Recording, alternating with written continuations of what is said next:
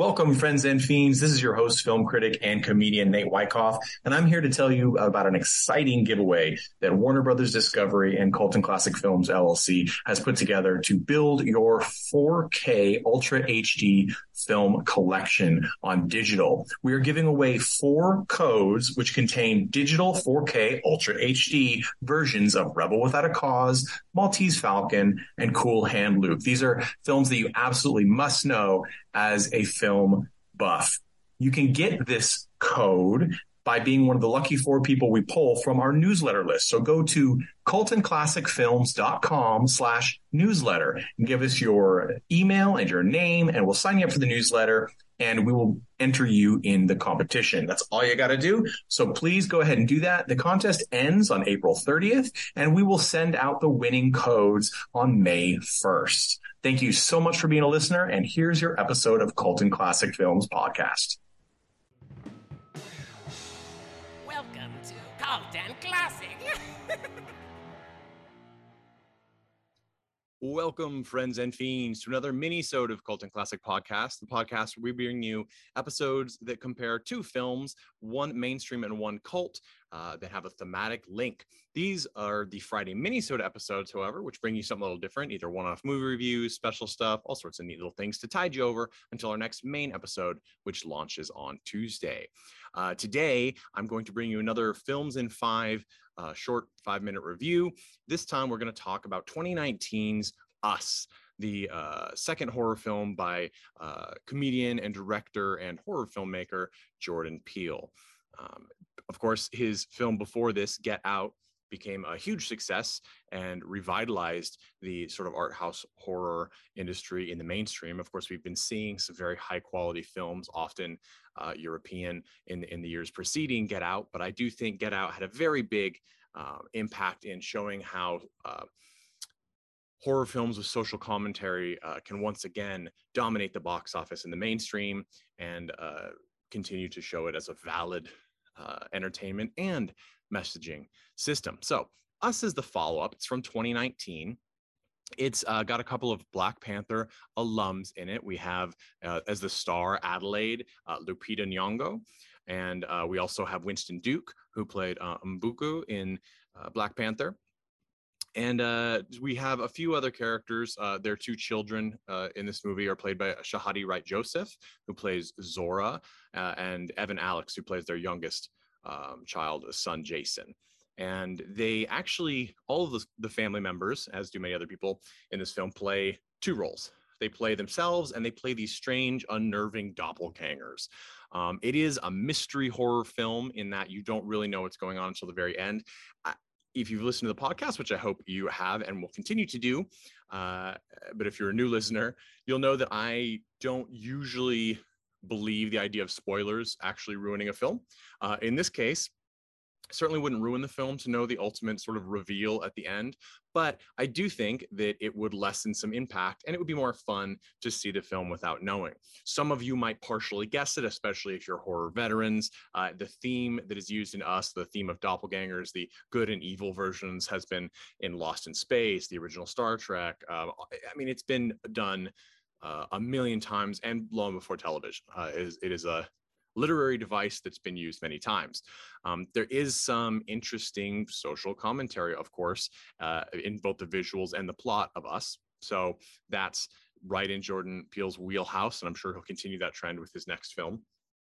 But Us, first off, 5 minutes, it's a good film. I think it's solid. I will say that I think Jordan Peele is continuing to grow as a director from the technical side. The shots look great. Some of them are incredibly effective. But then on the editing side, there are some moments where I feel like it was not, perfect. It was not a Martin Scorsese transition every time.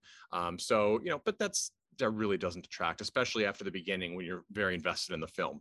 A couple other the cast members that I want to give a shout out to. Elizabeth Moss plays a character in it. Of course, she was from Mad Men and Handmaid's Tale, many other things, and the very successful The Invisible Man from the year after this came out. Tim Heidecker plays her husband, but we also have Yahya Abdul Mateen II playing Russell, the Lupita's character's father in flashbacks and sort of the opening. And apologize, I probably butchered his name. But I was especially happy to hear and kind of see, although we don't get a lot, of Anna Diop, who plays Lupita's mother. And I love her, of course, as Starfire from the HBO Max DC Universe series Titans, which the third season is currently streaming. So I believe the fourth episode will be out by the time this episode drops. So give that a watch. The film, unlike Get Out, where I was able to very clearly piece together like a social construct message behind it, this one, it took a little bit. And I usually don't look up film meanings or interpretations until long after I've decided that I've figured out a pretty solid one. But in this case, my wife beat me to it, and she went online, and I think it's very accurate to say that this is a parable of what can happen to when you don't have equitable opportunity. Two people can be identical, and under different circumstances, they will have radically different lives and experiences, and thus become radically different people. So it's a really interesting environmental message on the nature versus nurture, and it's talking about the nurture aspect. So I really think this is a cool film. There's some gore, there's really creepy bits, especially with Evan Alex playing his alternative self Pluto, who wears this spooky white gimp mask of a sort and lopes around like he's sort of an animal creature. Shahadi also has a very spooky character that smiles all the time. And runs very quickly, just inhuman. They do a very good job. Peele does an amazing job of getting the cast to really play people who seem so otherworldly that they're terrifying, which on paper may not seem the case, but when you actually watch them acting in ways that we find unnatural, it's pretty freaky. There's also some cool 80s throwbacks. There's a Judd tape in the background of one of the early scenes, which is always warms my heart. And there are lots and lots of little Easter eggs as far as names and things go. People have talked a lot about this. It's cool to see after the fact. It does not affect the film. And in fact, many of these references people talk about are actually, especially with the naming, you don't know unless you read the credits of the script, because many of the characters do not get addressed by their names. So that's sort of a weird, it's nice as an extra thing, but I think that there's been a little much made of that. However, there's some visual elements that are super cool and cute. There's a lot of Alice in Wonderland elements. There's even a little shout out to Get Out in it. There's just all sorts of neat things that you can watch this film several times and get a lot of extra little Easter eggs.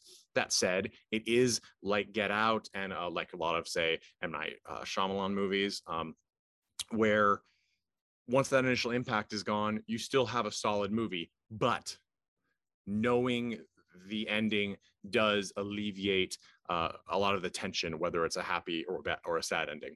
So anyway, I recommend this film. I think that it was probably a little harder sell for some people than Get Out, just because it's a little more abstract in its presentation and the message takes a little more digging.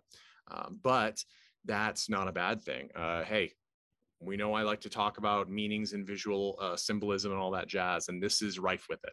And I hope that Jordan Peele continues doing this, and I absolutely think he will. And he's bringing some of the most amazing actors to the screen, and the fact that they're actors of color is all the more awesome, because as we know, representation is everything, and currently white people have everything, and we really need to give it to those who want to be a part of film and cinema and all that jazz. So I'm happy to see it, and it's easy when you have beautiful talents like Lupita Nyong'o and epic character men who like Winston Duke, who and it doesn't have to be gendered, but Winston Duke, who can play a character like M'Baku in Black Panther, sort of a very tribalism based strong man, a chieftain in the traditional Western view of that, but also then play a really sort of suburban father on vacation in this film, which he does very well. So it was nice to see. I recommend it. Check out Us 2019. And as always, please leave a review wherever you get your podcasts. That helps other people find us, especially Apple Podcasts. That's a great one. Give us 5 stars, leave us a review, subscribe, download all our episodes, listen, share it with your friends, and shoot us an email with recommendations, complaints, anything you want to coltonclassicpodcast@gmail.com. This has been another Film in 5, 5-ish. And I'm, of course, your host, as always, Nate Wyckoff, film critic and comedian. Thank you so much. And to play us out is The Chud with All About Evil.